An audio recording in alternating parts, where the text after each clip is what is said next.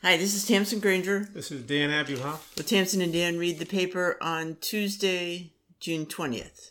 Okay. It's the week of Father's Day.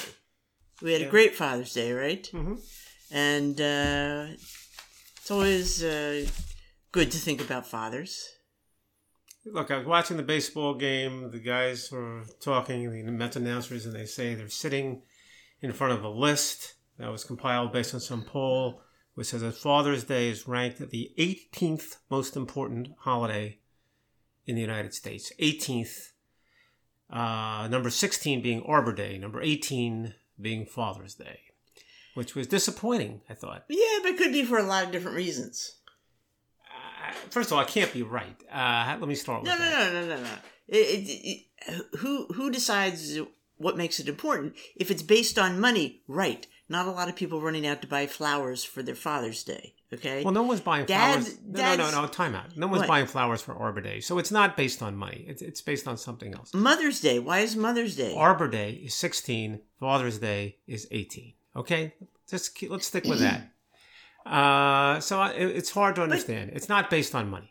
It's based on something else. Anyway, it's a meaningless poll. That's silly. Nobody's even heard of Arbor Day. I agree. It doesn't make any sense. I wouldn't say that. Nobody takes their tree out for brunch. Number one was Christmas.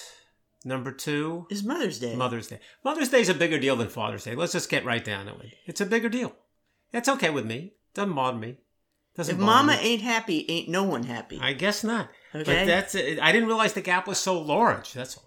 So large. No, there's nothing fun about Father's Day. You have to go to a baseball game or something like that. And you don't, there's better food, fathers don't want any presents, do they? You never want any gifts. It's a different, the image of It's father. harder to buy a dad a gift. So it's different. I think it goes back. We're not going to spend time nonetheless, on this. It goes back to the traditional thought of masculinity, of what we call stoic competence. We were reading an article about competence porn. Real men don't need any goddamn cards. Right. They don't need any goddamn cards. They don't need appreciation. They don't need emotive support. And it's true, right? So there you go. Nonetheless, like all holidays, it makes you stop for a minute and think about something. In this case, your father, and that's well, I think about my father. That's something, but I think about him all the time, so it doesn't make a difference if it's Father's Day. And I've been thinking about my father a lot because we were dealing with preparing a house for sale. And I'm doing all these little repairs, and I'm remembering, things that my father showed me how to do, or thinking, gosh, Steuben would know how to do this, if only he were around, things like that. There you have it. But let me tie it all together, because the most memorable Father's Day to me was in 1964, and I'm not really good with specific year dates for events, but I know this one. You were 10 years old. I was 10 years old. We were out there on Long Island. My grandfather was out there because, it was Father's Day. And the Mets were playing on the black and white TV set. And Jim Bunning of the Phillies pitched the perfect game against the Mets. It was the first perfect game in 50 years or something like that. And it was a huge event. I remember it well. My father and I watched it together. We were riveted. My grandfather couldn't have been less interested. Right. But it was such an iconic baseball moment. It wrapped up in Father's Day. It's kind of hard to resist. And once in a while you hear people refer to that. They remember that happened on Father's Day in June 1964. And Jim Bunning, of course, later becoming a congressman, as we all know. So there you go. As we all know. Yeah. All right. That's interesting. It just shows you the gulf between generations, and your immigrant grandfather, who made so many things possible by being here and coming to the U.S., living in the Bronx. And he wasn't going to bridge that. And yet, this was not, in many ways, not his country. Right, and this takes us to the play we saw, right? Which takes us exactly to the play we saw on. I don't know what day we saw it, but Thursday. We saw it on Thursday. Yes, and we saw Leopoldstadt. Now, by Tom Stoppard. Yes, Tom Stoppard, of course, which, as it happens, is just a few days before we saw it, won the Tony Award for Best Play. And Tom Stoppard... A few days after we saw it. No. We saw it after it won the Tony Award. Yes. Was what I said. But in any event, Tom Stoppard, the great playwright, and this is, I don't know how many plays he's written, and we've enjoyed a lot of his plays. And this has been sort of well received. And it's a story about a family in Vienna for the period from the end of the 19th century through 1950 something, different scenes. And of course, since they're in Vienna, since they're in Austria, they're experiencing, the rise of the Nazis and how that rocked Austria, and in particular Austrian Jews. So it's kind of a sad affair. So what do you think? I thought it was good. I thought it was interesting. It's all part of this looking back, finding one's history. It's semi-autobiographical for Tom Stoppard, who I guess knew he was Jewish, but didn't even know he was Jewish. Didn't know he was Jewish until he was in his 50s. Okay, so his mother had married in English, whatever, but he had a very English upbringing based on his stepfather. And his stepfather was anti-Semitic, or at least... Yes, he was supposedly anti-Semitic, but to some degree. But I don't think that's the headline. The real deal is... to get through her life, she kind of let go of her Jewish background and, thought she was, I think, helping her son by shielding him. I don't know if she's the heroine of the story, but I don't know if she's not the heroine, but I'm just the real trying point to explain... Well, here's the real point that resonates with the play, as far as I'm concerned, is that he doesn't understand he's Jewish until he's quite mature. And he doesn't even know what it is to be Jewish. Right.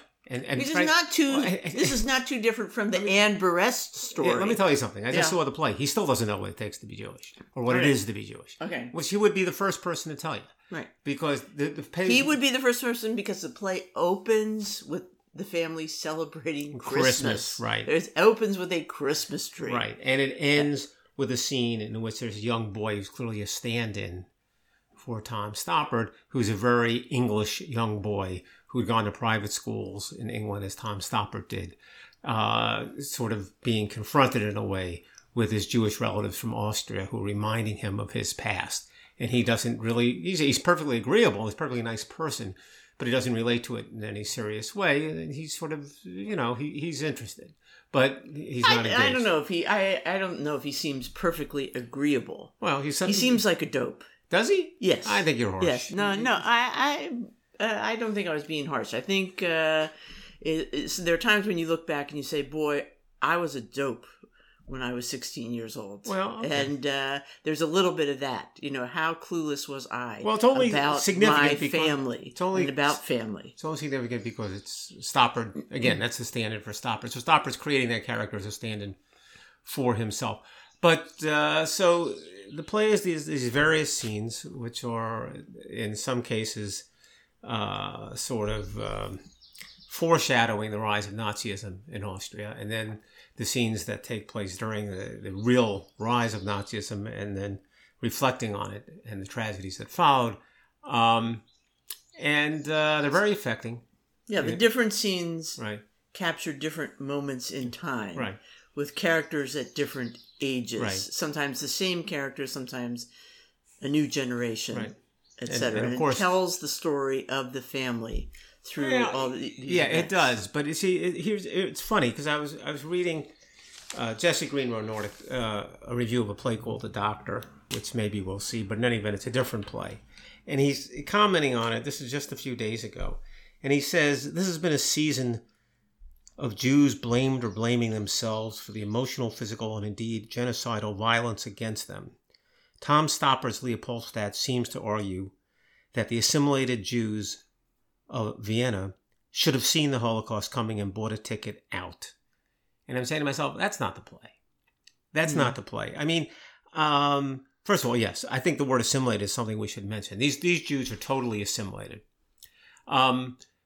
Which is not to be negative, and certainly Stoppard doesn't mean to be negative. It's the only thing he can write about. I mean, there's not an observant Jew in the entire play. And I suspect that Stoppard, looking for authenticity, at least trying to write from that perspective, can't really write about observant Jews, doesn't know anything about observant Jews. So you don't see any observant Jews, which is fine with me.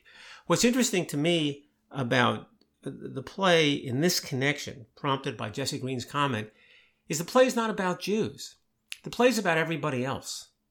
The Jews are the victims, and they're reflecting of what's happening to them. And you can see what's happening to them. And there do have some discussions about their efforts at assimilation, what that's worth and what's that not. But what you come away with and what's so striking about the play is all the facts about everybody but the Jews, about the Austrians and how awful they were. Of course, you all know how awful Hitler was. But, they do spend a fair bit of time emphasizing that, it's not just that Hitler took over and forced the Austrians to do X and Y. It's like the Austrians were more than happy to be enlisted in the Nazi cause and to oppress the Jews and to round them up and to take their property and so on. And so it's not a couple of political figures. It's a whole generation. Well, that's true. Right. Okay. That was also true of the book I read, The Postcard by Anne Buress. Okay. The French were more than happy. Right. Okay, so, and that's but here's the other strain, the thing that is in both works, and that is in the French book. Yeah, they're saying, they're almost saying we didn't even know we were Jews. Yeah, we thought we were French. That's in this play too. They thought of themselves as Austrians, right? And and that's part of the realization of one character in particular. No one's looking at him as an Austrian. They're looking at him as a Jew, and they're, pretending to treat him a little bit as a fellow countryman, but not really. But that's why I say it's the same thing. And that's why I say it's really not about being Jewish. It's about the way that others perceive these folks, no matter how Jewish they are or they're not. And perceive and act in a way that's horrible toward them. And that's what you come away with in play. That's why I say it's not about Jews. It's about, the people, the non-Jews who visit these horrible things upon this group in Austria. And frankly, in identifying people who they say fall short, the English, the Americans are covered in Stoppard's play as just not being much of a help, not extending themselves at all in that connection. Now, I'm not going to get into how much of this is true or not true, but that's the way Stoppard sees it as an outsider, honestly. Writing about the UK, perhaps he's not an outsider there, that's where he is, an outsider with respect to the US. So it's very much, it's a very striking play.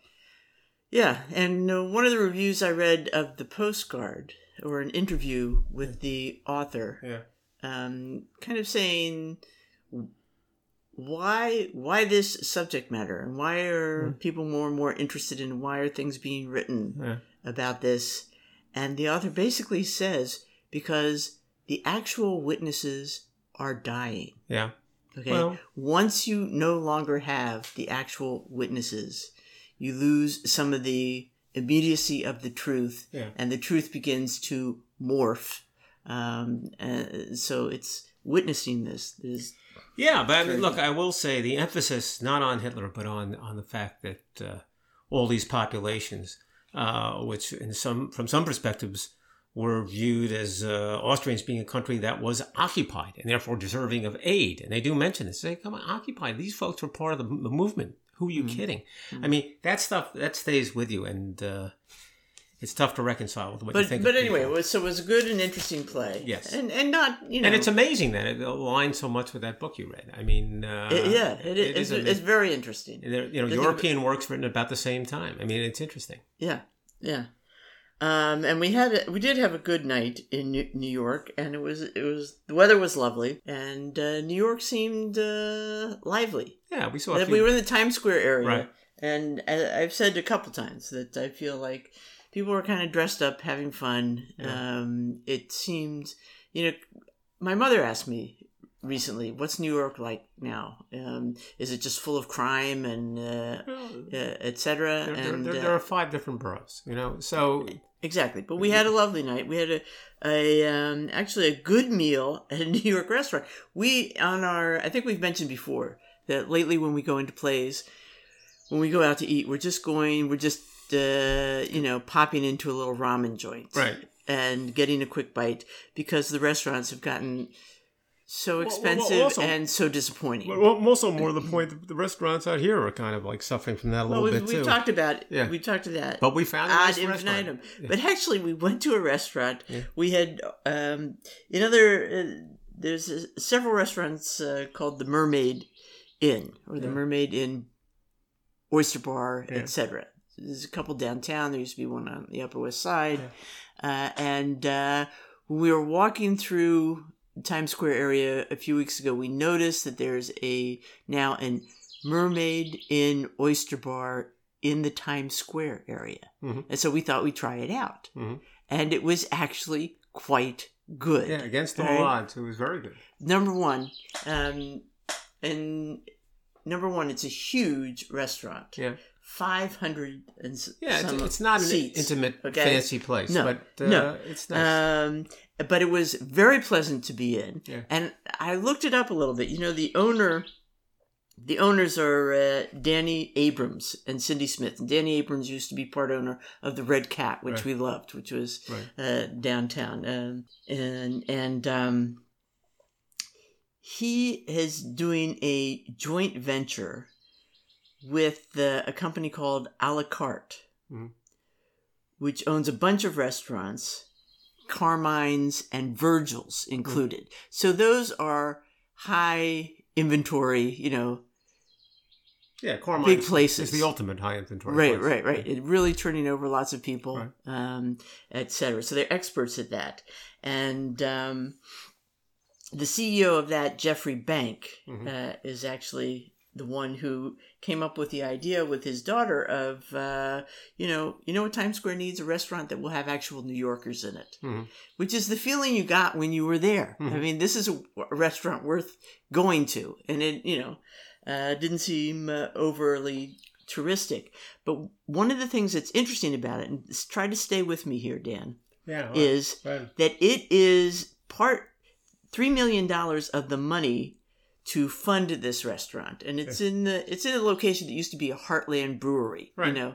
Couldn't be less interesting kind of restaurant, right? Comes from something called the EB-5 program. It's a federal program that grants foreign investors green cards.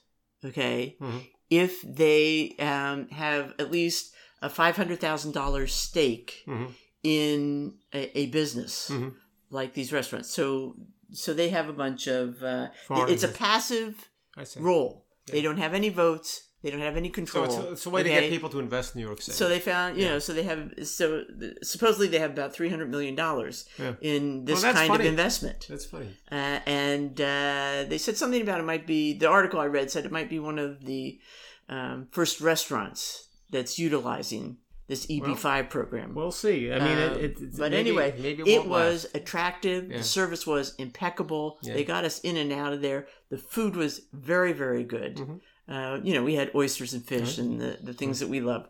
And it really, could be a keeper on our restaurant list. Sure. I just hope it stays in business. But that's interesting, isn't it? Finding new ways to put things together. This is an entirely... Danny Abrams' other restaurants are much, much smaller. Yeah. So to some extent, they're depending on the knowledge and expertise of what's the funniest moment to me, and we'll go on to the next restaurant, but when we said to the waitress, we said, we're having this is very nice. We used to go to the Red Cat and whatever, and she said, this, they closed that, and she knew the whole story. And at one point she says, well, what Danny's trying to do is this, and Danny's the owner of the place. I mean, this is just our waiter, our waitress. Yeah. They're totally attuned, to what's going on. It's just going, wow. Yeah. Not the normal experience. It was good. Yeah. All right. So we go often to a place here. It's a simple sushi place called the Bamboo House when we're looking for something. It's not a simple sushi place. It's a simple sushi place in Frenchtown, which is, a 15, 20-minute drive from us. We go every week. It's a neighborhood place. And we show up there this weekend. And there's all these fire trucks and related type vehicles parked in front and people scurrying around. And we're going, oh my God, what happened? They must have had a fire, or we're going to have to get out of here.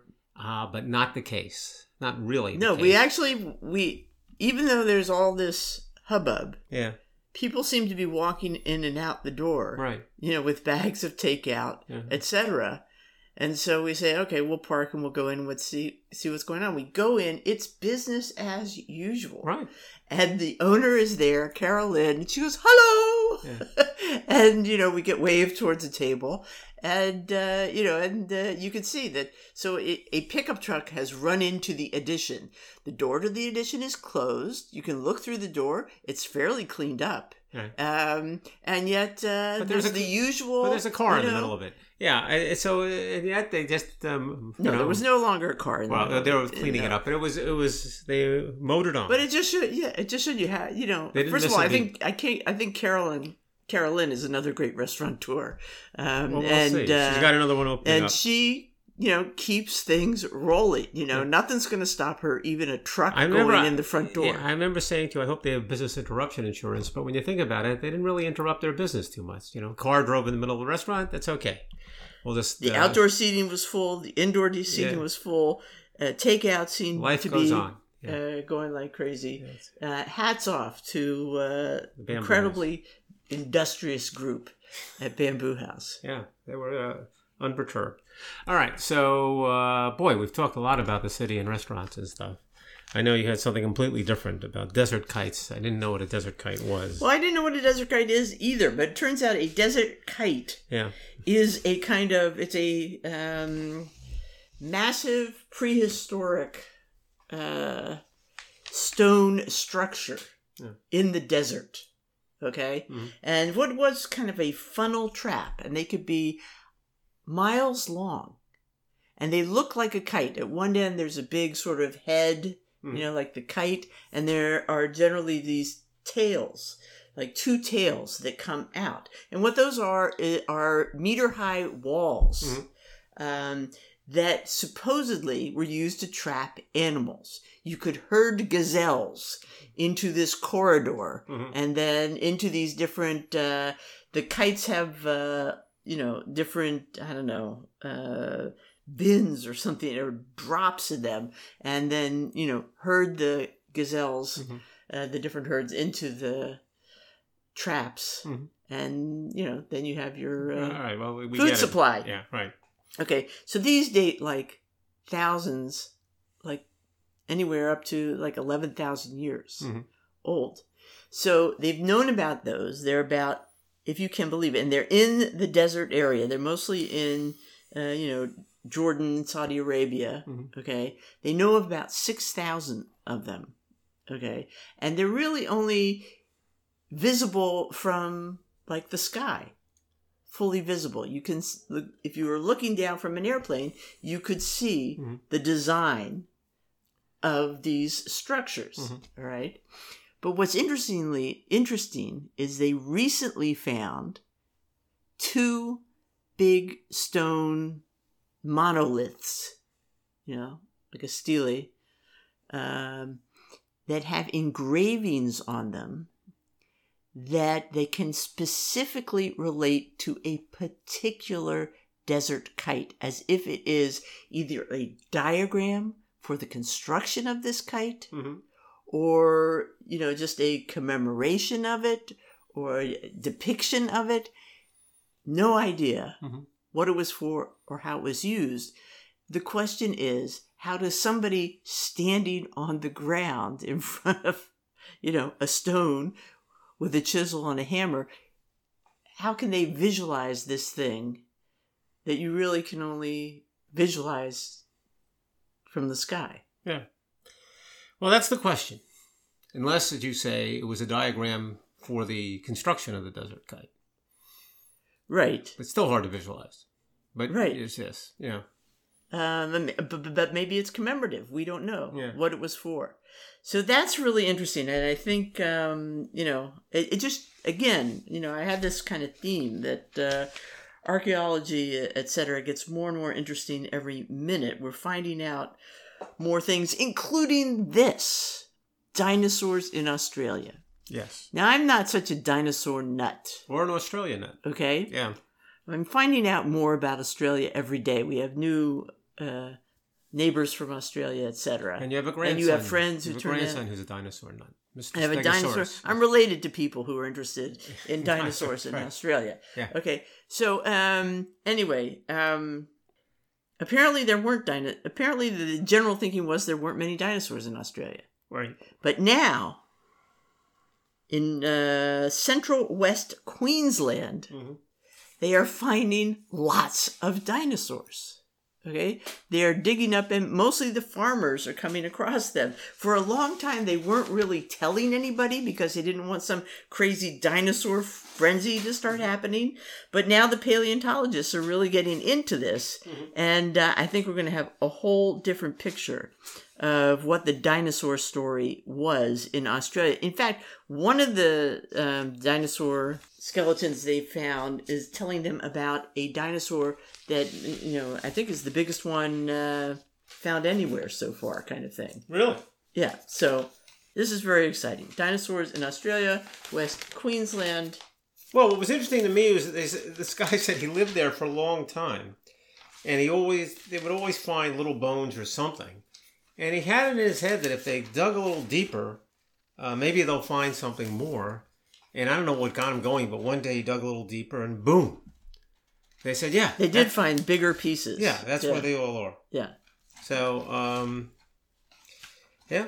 So now, and they were also worried about the fact that if they made it clear to scientists that there were all these dinosaurs, that all these folks would come and everything would be taken away. There would be red tape. People wouldn't be able to farm their land. The economy would be disturbed.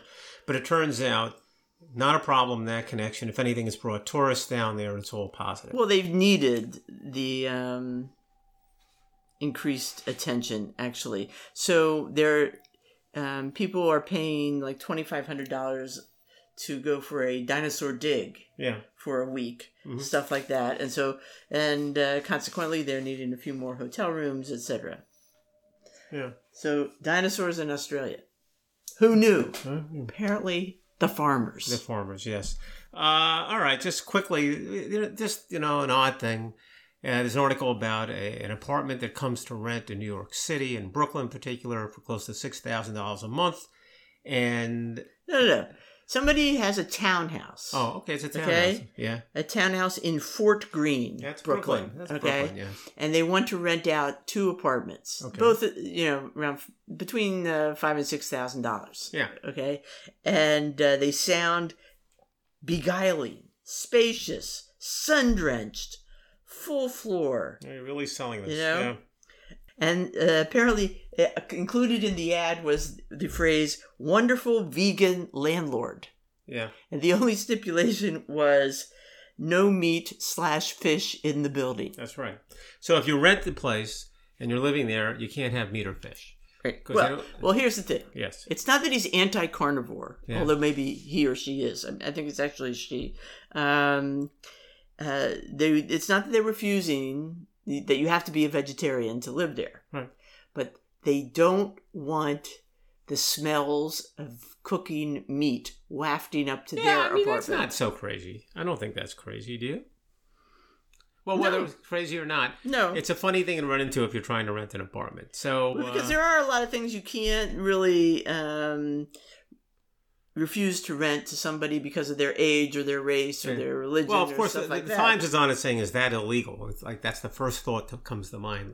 Why it is that, I don't know. Anyway, they can't seem to come up with a law that forbids that. And why would you have a law that forbids that? So it's not illegal. It's just kind of funny. It's just kind of weird. Well, they asked one couple about it. They say, well, we get mostly takeout. And I'm saying to myself, how does that cut? Are you allowed to bring takeout in there? Well, they sort of, in the article, they sort of imply, so sushi, steak, tartare, etc. would be fine. Yeah. Roasting a chicken, not. Right. It's really about the smell. Can you do, but takeout would have a smell. There wouldn't be any cooking smells. Yeah, but you would have a food smell. Takeout, All right. what somebody's getting out of a bag to eat? Not my problem. Does that waft up to the next floor? It's tough to get an apartment. All right, so you were God, you better explain this. You're working me like a dog here. Yeah.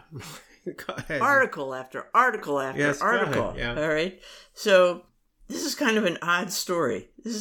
I don't know if it's sad or if it's good or what. Cleaning a relative's apartment near L.A. Yeah. In L.A. Whatever. Some people find an incredible stash of pennies. Mm-hmm. Maybe $10,000 or so. Yeah. I mean, that's not nothing. I mean, that's a good reward for cleaning out somebody's You know how many pennies $10,000 is? It's like 1 million pennies. Yeah. Okay. So what do you do with that many pennies?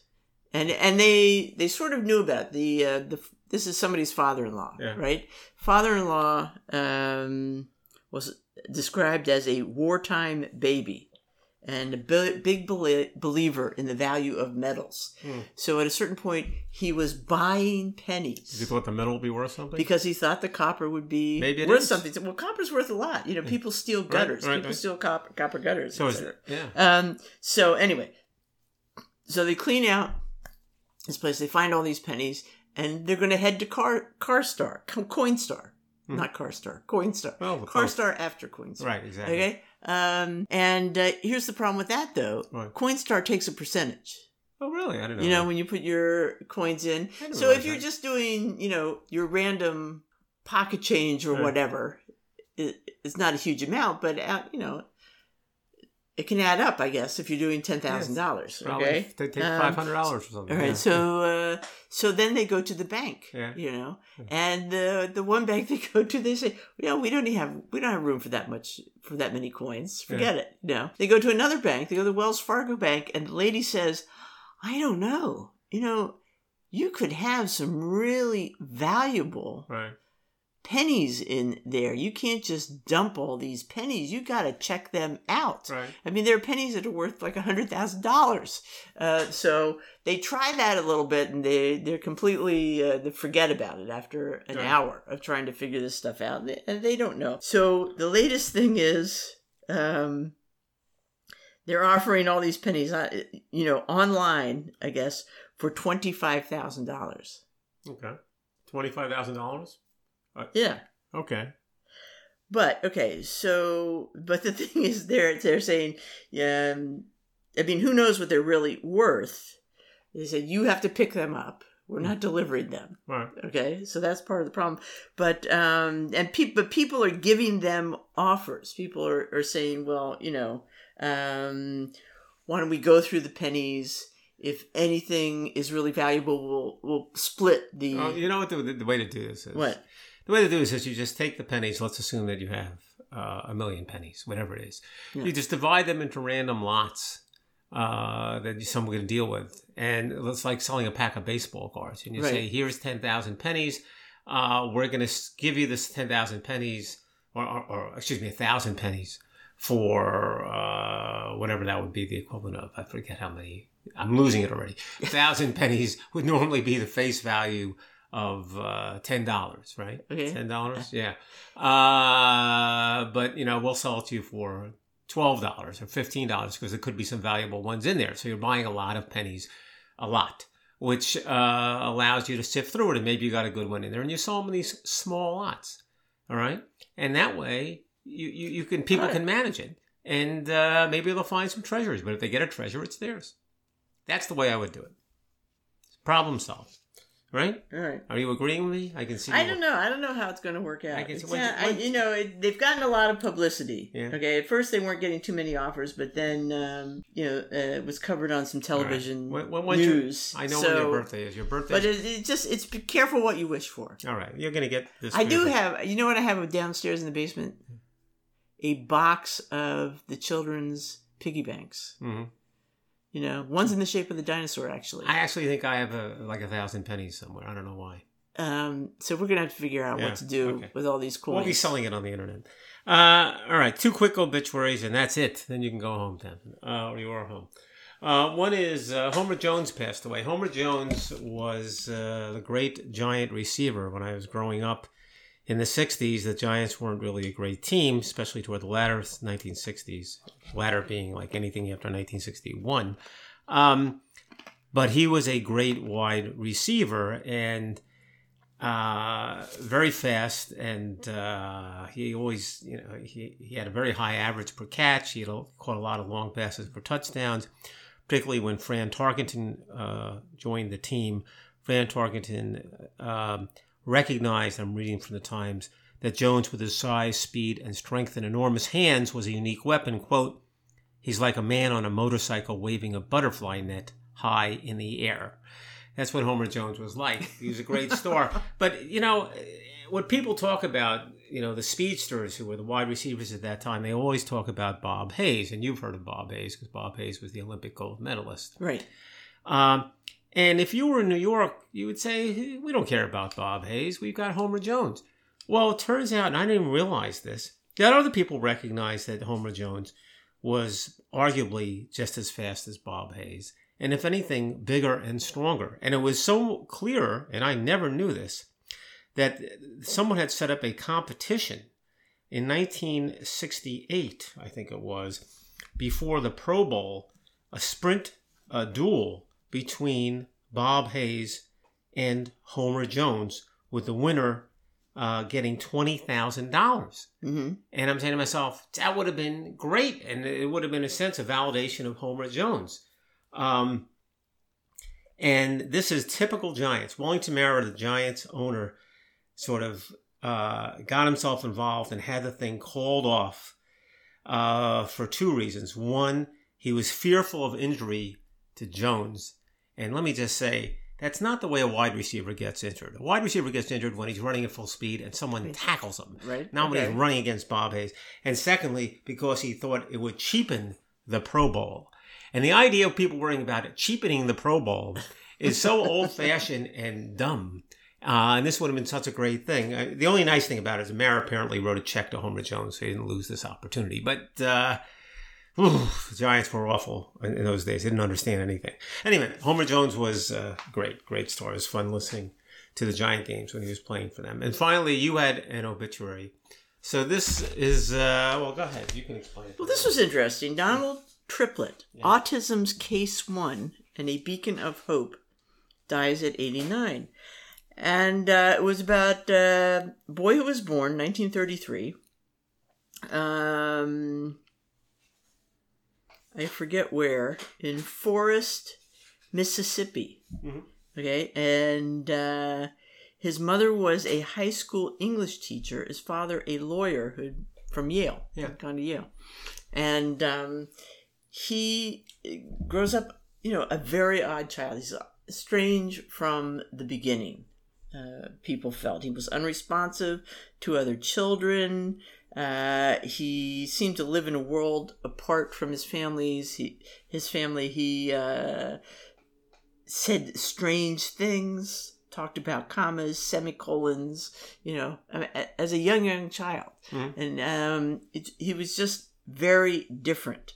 But he had odd skills. He could, answer without hesitation. The result of multiplying 87 by 23. He could sing songs, perfect pitch, after hearing them just one time, right, etc. So he had that interesting combination of severe limitations in terms of social interaction with these oddball skills. His parents actually put him into an institution at age 4. Right. And that was not good. It was not good. Yeah. All right. They said he seemed to do, some days he spent entire days doing nothing. Right. Okay. So they took him out. Thank God. And they brought him up. He managed to live a pretty functional life. Okay. The case 1 comes from when they took him to a child psychiatric clinic at Johns Hopkins in Maryland. And this Dr. Kanner, is at the forefront of trying to figure out this kind of condition or syndrome or whatever they thought it was at the time, relating it to some extent to some kind of schizophrenia or whatever. And he writes a paper in 1943, and Donald is, a main figure in it. Well, he's the first diagnosed case of autism. Yeah. And which is it's an odd thing to say, because you're saying, well, wait a second. No one had autism before 1940 or 1930, whatever. And someone would say, well, no, I guess it just wasn't diagnosed. And you say, so, okay, but how many people would have been exhibiting these symptoms such that it was completely undiagnosed before then? It's just hard to reconcile when you think of how many diagnoses of autism there is now. And it's hard to really put that together. I mean, in any event, but the human story, this guy again is case 1 for autism. But the nice part of this story is it has a happy ending, that he lives a well, as he got older, he never stopped having obsessions, speaking mechanically, struggling to hold a conversation. But he graduated not only from high school, but from college, where he belonged to a fraternity and studied French and math. He learned to drive. Yeah, well, that surprised me. He drove himself around in a Cadillac. Now, his family had a bank, owned a bank. They were a wealthy family, so that made the whole thing easier. So his grandfather, he gets a job as a bookkeeper at his grandfather's bank. Okay, but so he lives in this small town, Forest, about 3,000 people. So it's about the size of Cranberry, where we used to live. And they kind of embraced him. The town embraced him. Yeah. And that is part of what kind of enabled him. He doesn't have tremendous social interaction, but he ends up, able to talk to people around town, etc. He hangs out with a group of guys. He has a every coffee morning group for breakfast. in the morning, etc. All right, there's some quotes about if what you're doing hurts Don, I know where to find you. So they're very protective of him. And the other thing, and then another quote is, Don's got some odd behaviors, some eccentricities, but he's our guy. Yeah. So that's kind of a heartwarming story. He was accepted by the town, and it's clearly the wealth of the family helped ease his path in terms of finding a slot for him. So, but it's a story that worked out, and but at the same time, it's kind of startling to see that described. This man who was still alive until a week ago as being the first case of autism. It's just, how does that work? I don't know. It's tricky. But anyway, it's sort of a good story. All right, so that's all we have this week, which is plenty. And I'm getting ready for lots of excitement. Did you give your mother My mother's birthday is coming up, 98. 98. Happy birthday, Viv. 98. Our next podcast, I will report on the festivities. Yes, exactly. We're looking forward to that. I think I'm not in charge of the cake this year, so that's a load off. You'll be in charge of the cake. I can relax. No, you'll be in charge of the cake. All right, so meanwhile, this is Tamsen Granger. And Dan Abuhoff. With Tamsen and Dan, read the paper. We'll see you next week. Yeah.